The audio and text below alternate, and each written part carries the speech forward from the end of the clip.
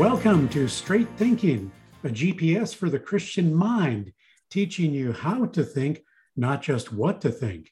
This is Joe Aguirre with theologian and philosopher Kenneth Samples and physicist Dave Rogstad. On today's podcast, most of us probably take the laws of logic for granted, but not everybody agrees that these laws are valid. Ken, we're going to talk about some of these objections on this podcast, but maybe as a help for people who missed some of the last podcast, because that helps set a nice foundation for this one. Maybe you can retrace some of our steps. Yes. In the ancient world, Aristotle, one of the great thinkers of all time, he talked about the laws of logic, the law of identity, the law of excluded middle, the law of non-contradiction. And the ancient Greeks believed that these laws were universal.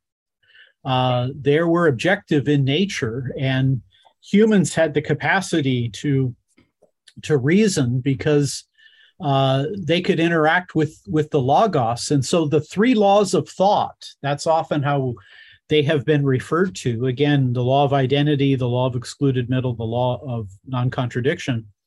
They had a very exalted position in the ancient world among the Greeks.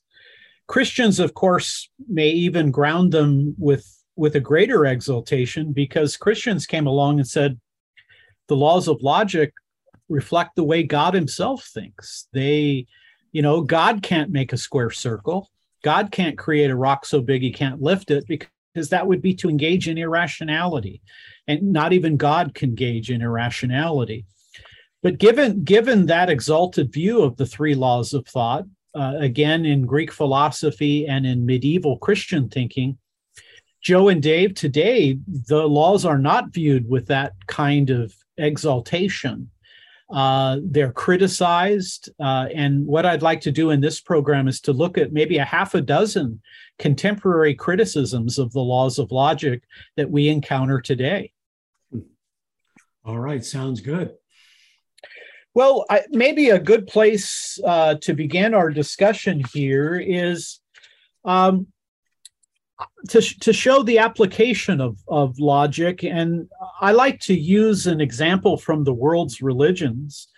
Judaism, Christianity, and Islam have a lot in common. They're both Abrahamic religion. They're all three Abrahamic traditions.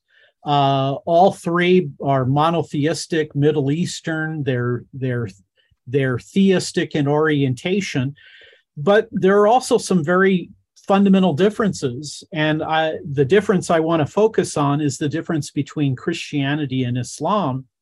And I'm going to use the person of Jesus Christ as the example. And what I've done in my books in the past is I've often made two statements and put them side by side. The first statement A, says this: Jesus Christ is God incarnate, God in human flesh. And that's, of course, the central claim of Christianity. But the statement right below it, statement B, says Jesus Christ is not God incarnate, or not God in human flesh. And that's a central denial of Islam. Well, we're not talking about minor issues here. We're not talking about issues that are at the periphery.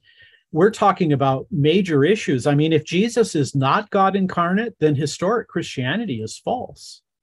But if Jesus Christ is God incarnate, then I think Islam is false, because it's missed the very core of God in human flesh. Well, the laws of non-contradiction can apply here. We're talking about Jesus Christ. We're not talking about anything else. We're talking about Jesus, his person, his being, his nature. And we're talking about the idea of him taking on a human nature so we can apply the law of identity. The law of non-contradiction would say, well, if statement A is true, if Jesus is God in human flesh, if that's true, then statement B is false, that he's not God in human flesh. That would be the law of non-contradiction. And the law of excluded middle, remember, always plays on the law of non-contradiction. And it says, not only can they not both be true, but one of them has to be false. So I think that's a very powerful point that can be applied to apologetics. And I want to take a step further here, and I want to keep the focus on Jesus for a moment if I can. You know, a very important part of the Christian faith, again, is the identity of Jesus. The identity of Jesus, it relates to what he's able to accomplish, because Christians believe that Jesus is both God and man, that he is a single person, but has a divine nature like the Father and the Spirit. He has a human nature like your and my nature, though unfallen. He's fully human, but not solely human. You and I are fully human and solely human. We're also fallen human. He was an unfallen human, but he has our nature. So because Jesus is both God and man, then on the cross, he can reconcile God and man. He can act for God and man. Adam messed everything up. Jesus cleaned everything up. He acts as both God and man, and therefore his identity is central. We again believe that somehow we have to be able to connect Jesus to God, therefore connect Jesus to the Trinity. And because of his divinity and humanity, then his life, death, and resurrection makes all the difference. So some people have proposed that Christianity is Christ. And if you get Christ wrong, you get Christianity wrong. And I like to say that a heresy is not a small thing. You know, Dave and I and Joe, we might differ about whether a baby ought to be baptized, or we might differ about, you know, Jesus will return before the millennium or after, or whether it's the millennium. But Christians and Muslims differ about the very nature of the person of Christ. A heresy is such a serious departure from Christianity that if you were to adopt it, it would make Christianity become something completely different. You know, when Jehovah's Witnesses knock at my door, when I open and am able to engage with them, they sometimes come at inopportune times, and I'm not able to do it. But I try to be faithful in talking with them. After all, they come to my door and they say they want to talk Bible and they want to talk about the truth. And I say, okay, I'm going to give you some time. When I engage with Jehovah's Witnesses, when I think through the Watchtower theology and Christology, I come to the conclusion that the Watchtower teaching and Jehovah's Witnesses, that's a very different fundamental change to Christianity. So much so that I cannot place them within the categories of Christendom. Mm-hmm. Now, you know, I might have differences with my Lutheran friends. I might have differences with my Presbyterian friends. I might have differences with my Baptist friends or my Pentecostal friends. But all of those denominations I've mentioned, the differences don't place the person outside the camp. And primarily because all of those Protestant denominations I've mentioned, they affirm the Trinity. They affirm the deity and humanity of Christ. They affirm that Christ's death is what reconciles us to God. So here, when we apply logic to Islam and Christianity, we're getting at really important issues. Now, here I want to quote somebody who I have worked with in the past, Christian philosopher Douglas Groothuis. Doug Groothuis is a professor of philosophy at Denver Seminary. When I worked at the Christian Research Institute, Doug visited CRI. He's written for the CRI Journal, and we used to talk quite a bit. Well, notice what he says about the relationship of Jesus, about the personhood of Jesus, and that personhood and its logical impact on other different views of Jesus. Here's what Groothuis says. He says, quote, "Any truth claim negates every proposition that denies it. This is the logic of antithesis. For instance, if Jesus is God incarnate, then he is not, 1, a mere prophet of Allah, Islam, 2, a misguided reformer, Judaism, 3, an avatar of Brahman, Hinduism. 4, a manifestation of God, Baha'i faith. 5, a God-realized guru, New Age. 6, an inspired but not divine social prophet, theological liberalism, and so on. Well, what are we doing when we're comparing the different religions' views of Jesus? We are using the laws of logic. Mm-hmm. We're using this antithesis that Grotius is referencing, that if Jesus is God in human flesh, if Jesus is a single person who's both divine and human, then he is not a mere human prophet of Allah. He is not a misguided human reformer of Judaism. He's not an avatar of Brahman, etc. So when we make claims and when we talk about the gospel, in fact, in a few minutes, we're going to talk about Eastern logic and Western logic. Well, you can't do that without relying on the law of non-contradiction. You're making a distinction. Eastern logic, Western logic. When you talk to people in other religions about God, you're using logical categories. And you're saying you can't be a Christian and say that about Jesus. You can't be a Christian and affirm that point that is an antithesis to what the Bible says, what Christian history has affirmed. So to engage in apologetics, to engage in dialogue, to involve yourself in evangelism is to utilize and put your confidence in the laws of logic. And I think part of the decline to some degree in our contemporary world in terms of things like, subjectivism, whether it's morality or whether it's truth, that everybody has their own truth. Well, that's true for Joe, it's true for Dave, but it's not true for Ken. I think part of that is a departure from our recognition of the deep truth and value of logic. And so I think we're living in less of a rational period. I think just as people have not often thought deeply about moral issues, they have not thought deeply about logical issues. And so people think you can have your own logic. Well, that's Joe's logic, or that's American logic, or that's Western logic. I think that's part of the challenge that we live in. So the first point there then is that logic applies to what we do in apologetics and what we believe doctrinally and how we kind of approach these kinds of issues. Mm-hmm. Now, let me take you a bit further here. Let's talk about some of the contemporary challenges extending further. We've looked a little bit at the world religions. Here is another quotation. This has to do with what I'm going to call our postmodern woke culture.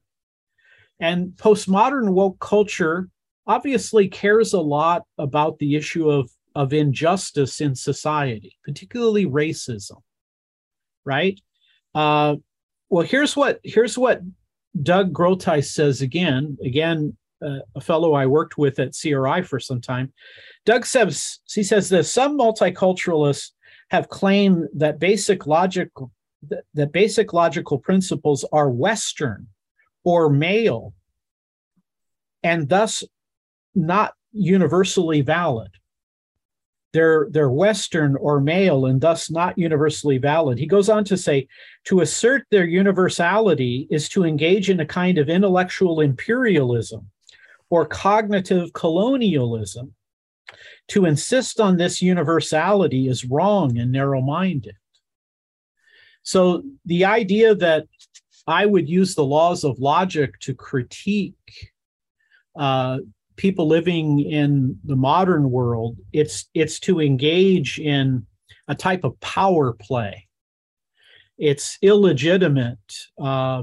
It's an oppressive force based either upon my Caucasian background or my Western background. to appeal to universality would be wrong. Now, I'm going to give you a particular example. In the National Museum of African American History and Culture, that's a Smithsonian museum, by the way, they produced a chart entitled Aspects and Assumptions of Whiteness and White Culture in the United States. And this is what it said. It said that, quote, objective, rational, linear thinking, unquote, was the product of whiteness and white culture. Let me read it again. The National Museum of African American History and Culture, a Smithsonian museum, produced the chart and said this, quote, objective, rational, linear thinking, close quote, was the product of whiteness and white culture. Well, wait a second here.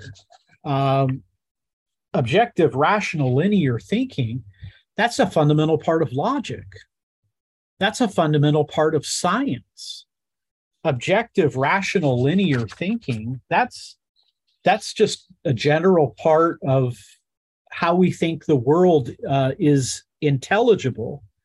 I would say this, the three laws of thought, they're not merely an arbitrary Western or Caucasian or male construct. I agree with Aristotle. They're relating to the fundamental nature of reality. Aristotle didn't invent the laws of logic. He discovered them. And I like in particular here what Zach Lee says. He's a Christian, wrote a book about logic and its relationship to Christians. He says this, and listen to what he says. Quote, logic is not subjective, it is objective. Logic deals with rules that apply to everyone. There is no such thing as old people's logic, or white people's logic, or tall people's logic, or poor people's logic. Logic is not part of one culture. It is a part of reality for all cultures, close quote. There is no such thing as Caucasian logic, or African American logic, or Asian logic.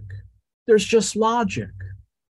And logic is universal. Now, lest you think that, you know, this is going to divide us more than we already are, I like what Peter Kraft has to say. He says, though people should not usually be rigid and inflexible, principles have to be. I think that's part of the problem that we have right now in culture with our postmodern woke thinking. They kind of mix up the idea of human beings being inflexible and rigid and principles being inflexible and rigid. I agree that people generally should not be rigid and inflexible. But when it comes to the laws of logic, they are what they are.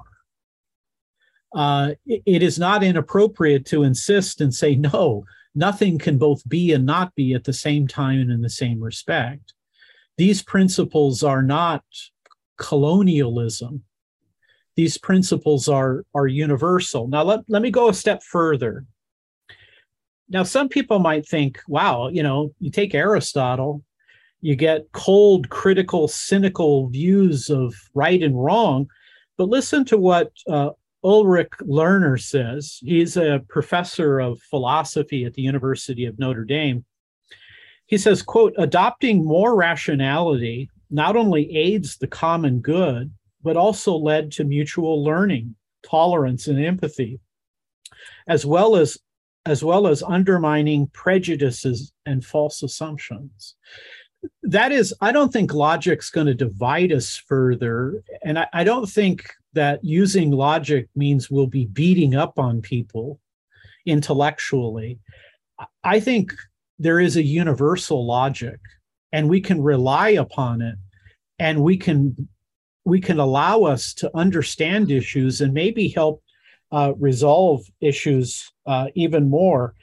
In fact, Lerner says this: reason has the power to bring people together and create unity because it is a gift we all share. I think that's some of the challenge we have in our culture now. That there is this recognition that if you are rational and you believe in linear critical thinking, that you're engaging in kind of a power play, a colonial power play, when in reality, yeah, human beings can be inflexible. Yeah, human beings can be rigid. But the logical principles of logic, which apply to science, which apply to mathematics, those have to be firm and unbending. And I agree with Lerner. I think the more logic, the better.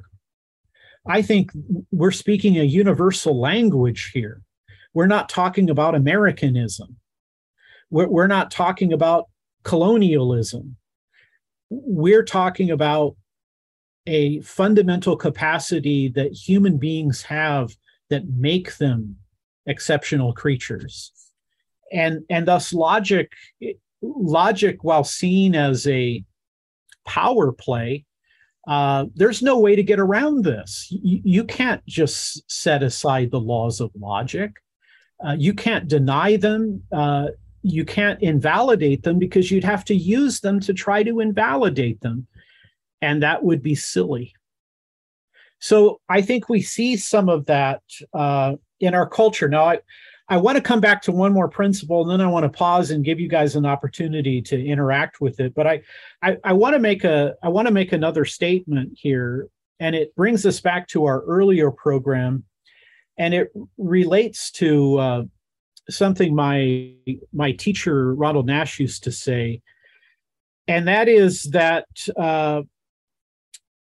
to deny the universal laws of logic is to engage in a self-defeating practice, because without the laws of logic, a person cannot significantly think, speak, or act.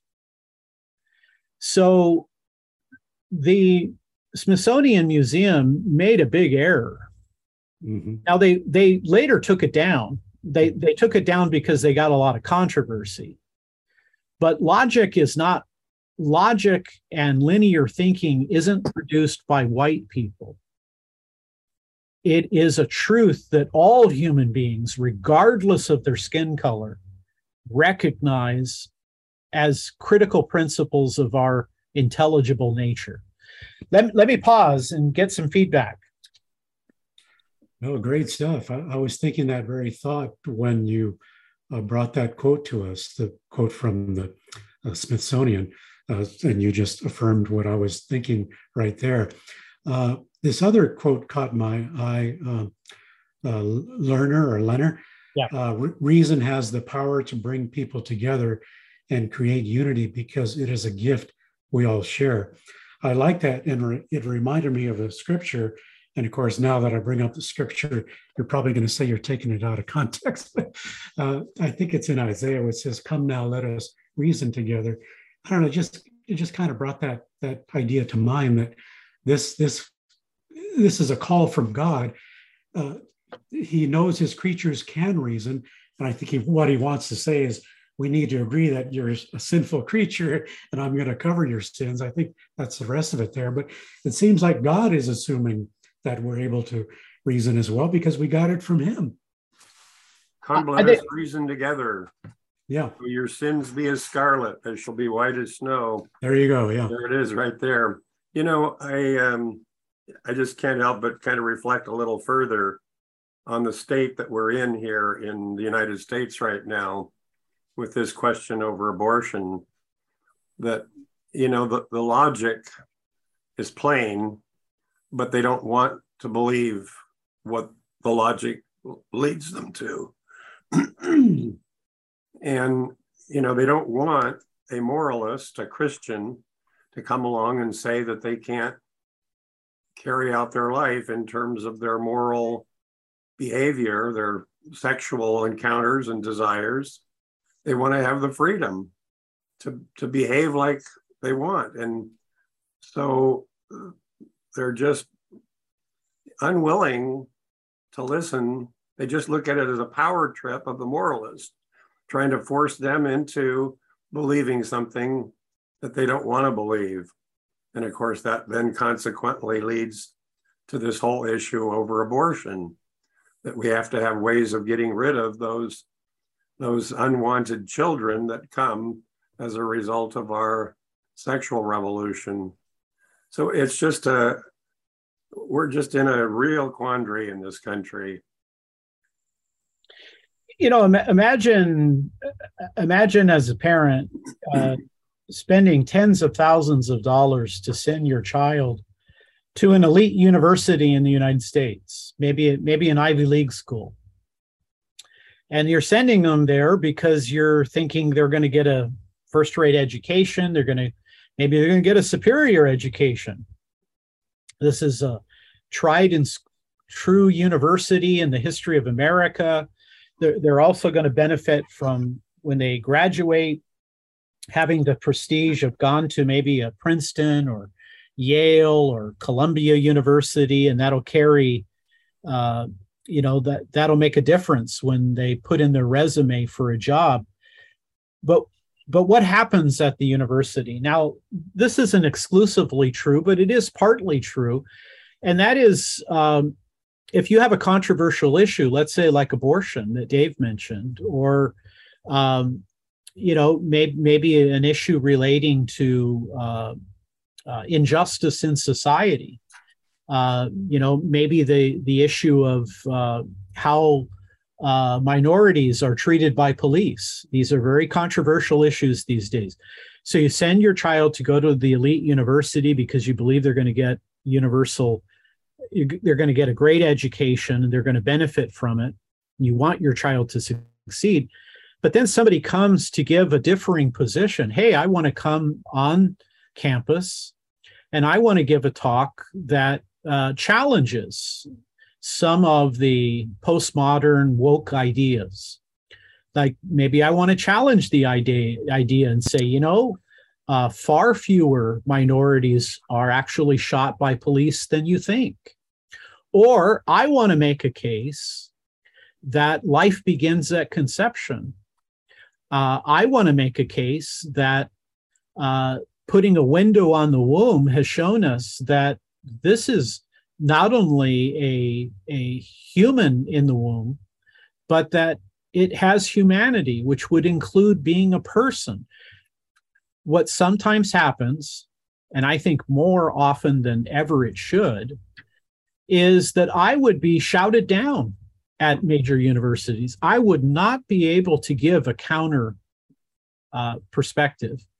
They would not listen to my rebuttal. They would shout me down. So the idea that I cannot engage, that's what education is. Education is to listen to critical issues of the day and develop your own independent perspective on things. And to do that, you have to listen to the arguments on the other side. If you've only looked at evidence that supports your argument, then you have not looked at all the evidence. And that troubles me, that I thought that a liberal education, a classical liberal education, would scrutinize whatever your beliefs were. But it seems that now only certain beliefs are scrutinized or accepted, and others are discarded because there's very little free speech. Now, let me go a bit further here. Let me now introduce some other challenges to logic. I want to talk about what I call dialectic logic. And here I'm referring to the great German philosopher George Hegel, date 1770 to 1831. He developed what he called the dialectic, and he said that you can reason in such a way by using the triads of thesis, antithesis, and synthesis. Now here the idea is that you have a thesis which affirms a truth. The antithesis denies it. The antithesis is the opposite. But then what comes out of the clash between the thesis and the antithesis is a new synthesis. Now, some people would say that that kind of thinking gets rid of the law of non-contradiction. It challenges Aristotle's definition, where he said, quote, opposite assertions cannot be true at the same time. But the dialectic would say you have a thesis, an antithesis, but what comes out of that is a truth called the synthesis.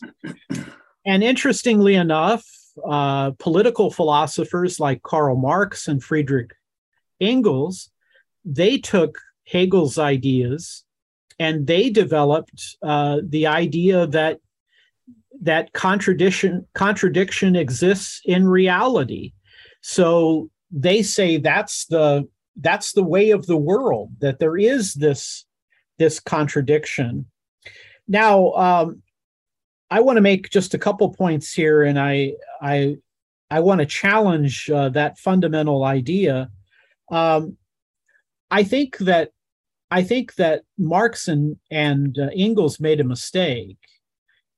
You can't really have a thesis and an antithesis and produce a truthful synthesis. I think they would have been more correct to say maybe you have two things that stand in contrast or are sub-contraries to one another. A sub-contrary is they can't both be false. But if you really have a thesis and an antithesis, I agree with Aristotle, not Hegel. I think people have used this as a way to try to challenge it. Now, here's Peter Angelus. He is the author of a book on logic and philosophy. He says, quote, the concept of non-contradiction together with the other two laws of thought is definitionally and irrevocably true. So part of another challenge that comes along is kind of this dialectical thinking, that maybe the thesis and the antithesis, maybe that's not a real contradiction. Maybe out of contradiction, you get truth. Well, I think that Marx and Engels made a mistake there. You know, you can have differing logical relationships. A contradictory relationship is they can't both be true. But you can have other relationships where they can't both be true, but they could both be false. You could have another relationship where they can't both be false.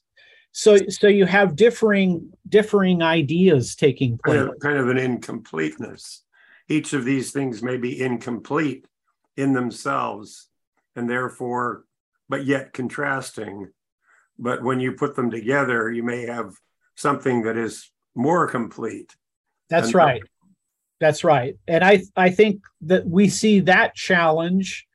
And again, that was Marx's attempt to try to say that's that cycle. That's, you know, you have capitalism and socialism, and they clash, and out of that you get communism. Well, I disagree with the thesis antithesis. If they stand in contrast, or Dave, to use your words, if they're incomplete, then maybe you could come with a greater truth, but not the way they reasoned. Right. So I see that as a challenge. Now here's another challenge, what I'm going to call Eastern logic. Buddhists and other Eastern religions, they reject kind of the either or differentiation for what I would call a both and synthesis. And, you know, they would argue, for example, that, this logical differentiation, this contradictory idea, they say, well, why can't both of those be true? Well, there are lots of problems with it. I mean, just to differentiate between Eastern logic and Western logic, you have to use the law of non-contradiction to do that. But notice what Lerner here says. He says, quote, everything you come up with to back up the principles, everything you come up with to back up the principle presupposes it already, And everything you write or think about it is only possible because of it. So we can say that the principle is the foundation for all of our knowledge and communication. He's making the point that these laws of logic, they make thought possible. They make communication possible. To set it aside means that intelligibility is set aside. So to use, the Buddhist koan, what is the sound of one hand clapping? Well, if clapping is by definition two hands, then one hand clapping doesn't make any sense. Again, this applies to apologetics. When we talk with people about truth, to say that there are two types of logic, or that you have to set aside the either or for the both and, I would say that breaks down our ability to think about truth, to think about reality, to think about these ideas. And yet, these ideas are very popular. I hear people say, you're too Aristotelian, you're too Western, you are too rational. Now, again, think back to some of the things we've said about mystery. As a Christian, I respect mystery and I respect my own limitation. But to think intelligently, to think rationally, I have to utilize these principles. And if to get enlightenment, I have to get rid of logic, I'm not going to do it. That's a price for enlightenment I'm not willing to pay. It would essentially mean I'd have to give up on rationality. And again, that's not a Western idea. That's not a colonial idea. It's not a male idea. It is a universal principle of logic. So I know we live in a culture where we don't like people kind of correcting other people. We feel uncomfortable when some people are kind of imposing their ideas. But I would say there's nowhere to go with this. We have to make these statements. To do anything other is to engage in irrationality. Critical linear thinking is not the product of one culture. It's a universal principle that all human beings have access to. Now, I saved the last one for what I'm going to call secular brute logic. And in light of Lerner's point here about the laws being universal, and to set aside logic is to engage in self-defeating argumentation, I want to then raise the question, if there's no God, then where do these laws of logic come from? You could be a naturalist who would say, well, got a big problem on your hands. You can't have logical principles that are invisible, conceptual, and non-physical.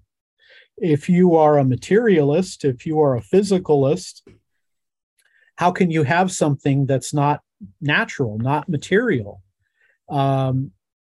Would you then lose all logic? And by the way, there are secular philosophers who say human beings don't have free will.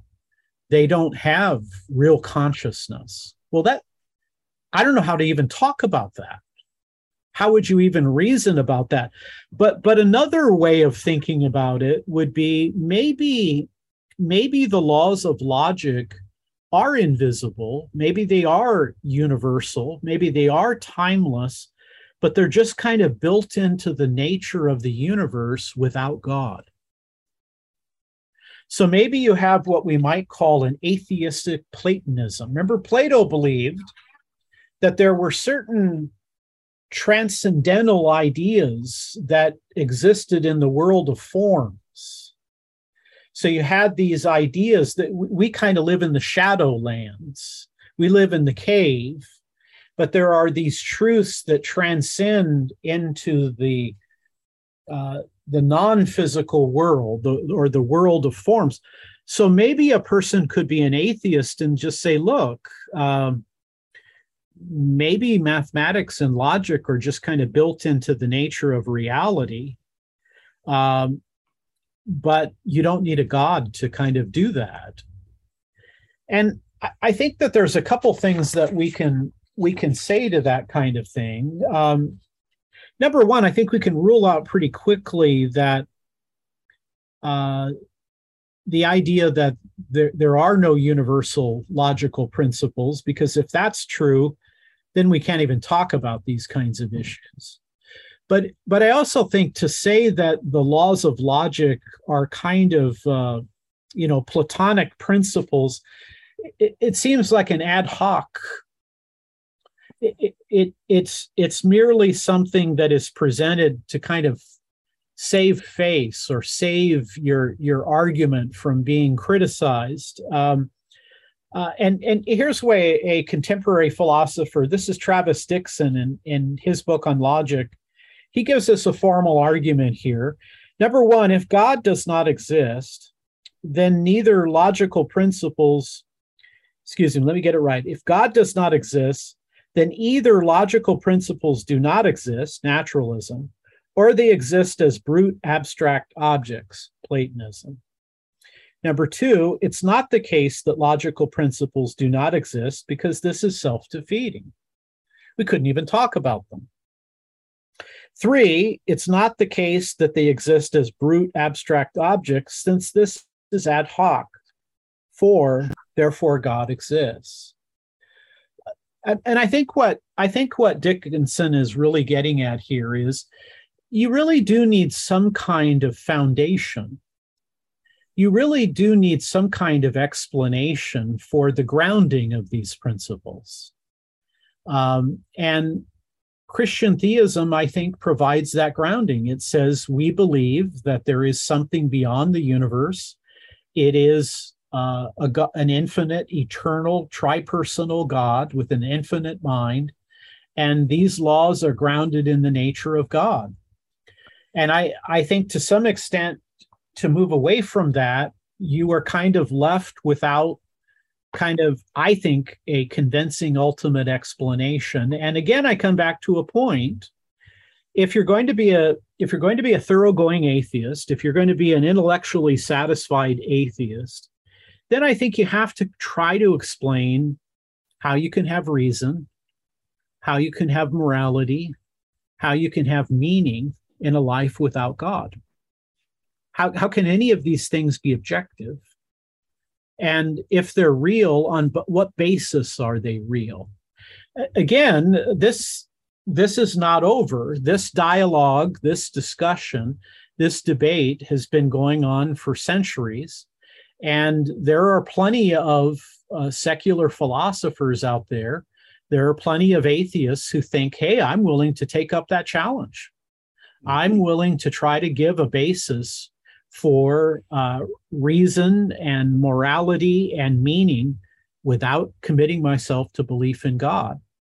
I think they have a rough road to hoe, to say the least. Let me ask this question of ad hoc. Statement number two, which is that if the logical principles don't exist, then it's self-defeating. I mean, I can fully appreciate that. The argument ends. You don't have any ground for making any kind of reasonable statements. Yeah. Everything stops. Right, everything stops. But now number three is that they exist, but they're brute force objects. And you say that's ad hoc. Now, ad hoc is where you just make up something to give an explanation. In this case, you just say that they exist. It's not unlike people saying that the universe just is a brute force reality. It just exists. The laws of physics are a brute force reality. They just exist. would you call those ad hoc then? In the same way that you would call this ad hoc? Well, I think in the sense that if you were to say, for example, that, well, how do we ground mathematics, or how do we ground logic, or how do we ground truth? And you just say, well, that's just the way the world is. Right. Well, everything stops at that point. There really is no argument any further. You're just told that there's no way of questioning that. That's just the way it is, Dave. Rather than saying, look, I think there's a fruitful proposal here. What I think is better than a brute reality that is purely a convenient stop, because it is a convenient stopping place. I mean, if Sean Carroll says, well, the universe is just there, or Bertrand Russell says the universe is just there, right? That's what he said to Bertrand Russell. That's what he said to Friedrich, the great Catholic philosopher, who's Copleston, Father Copleston. Well, that just stops.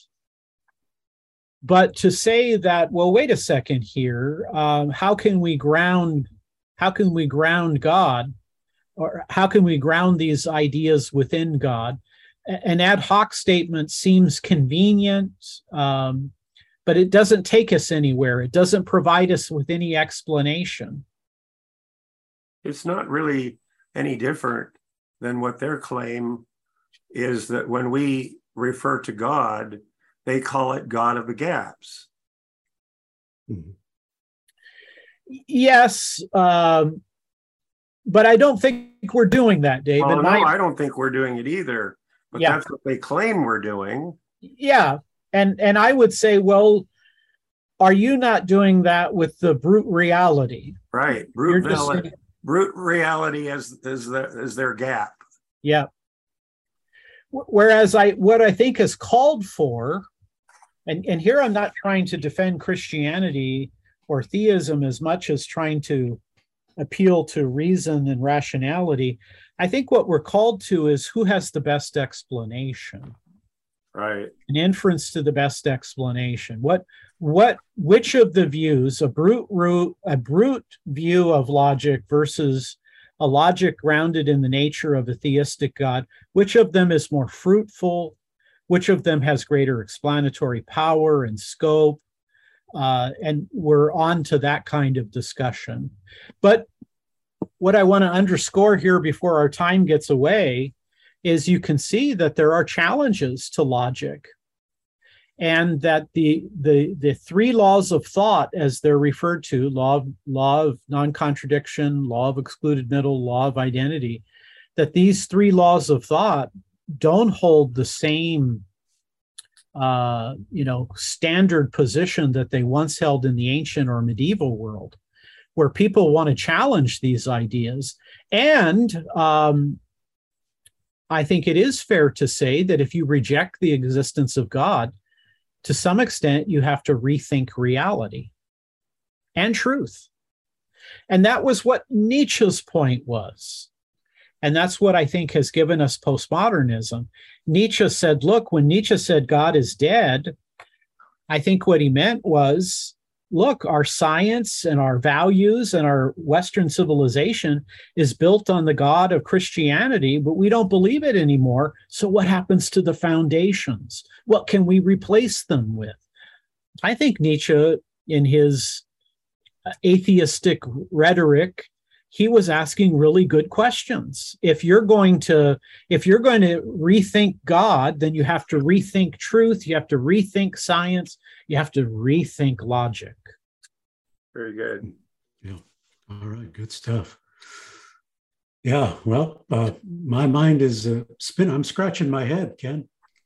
Well, I'm hoping, the Lord willing, Mark Perez, my good friend and chief officer here at operating officer, COO at Reasons to Believe.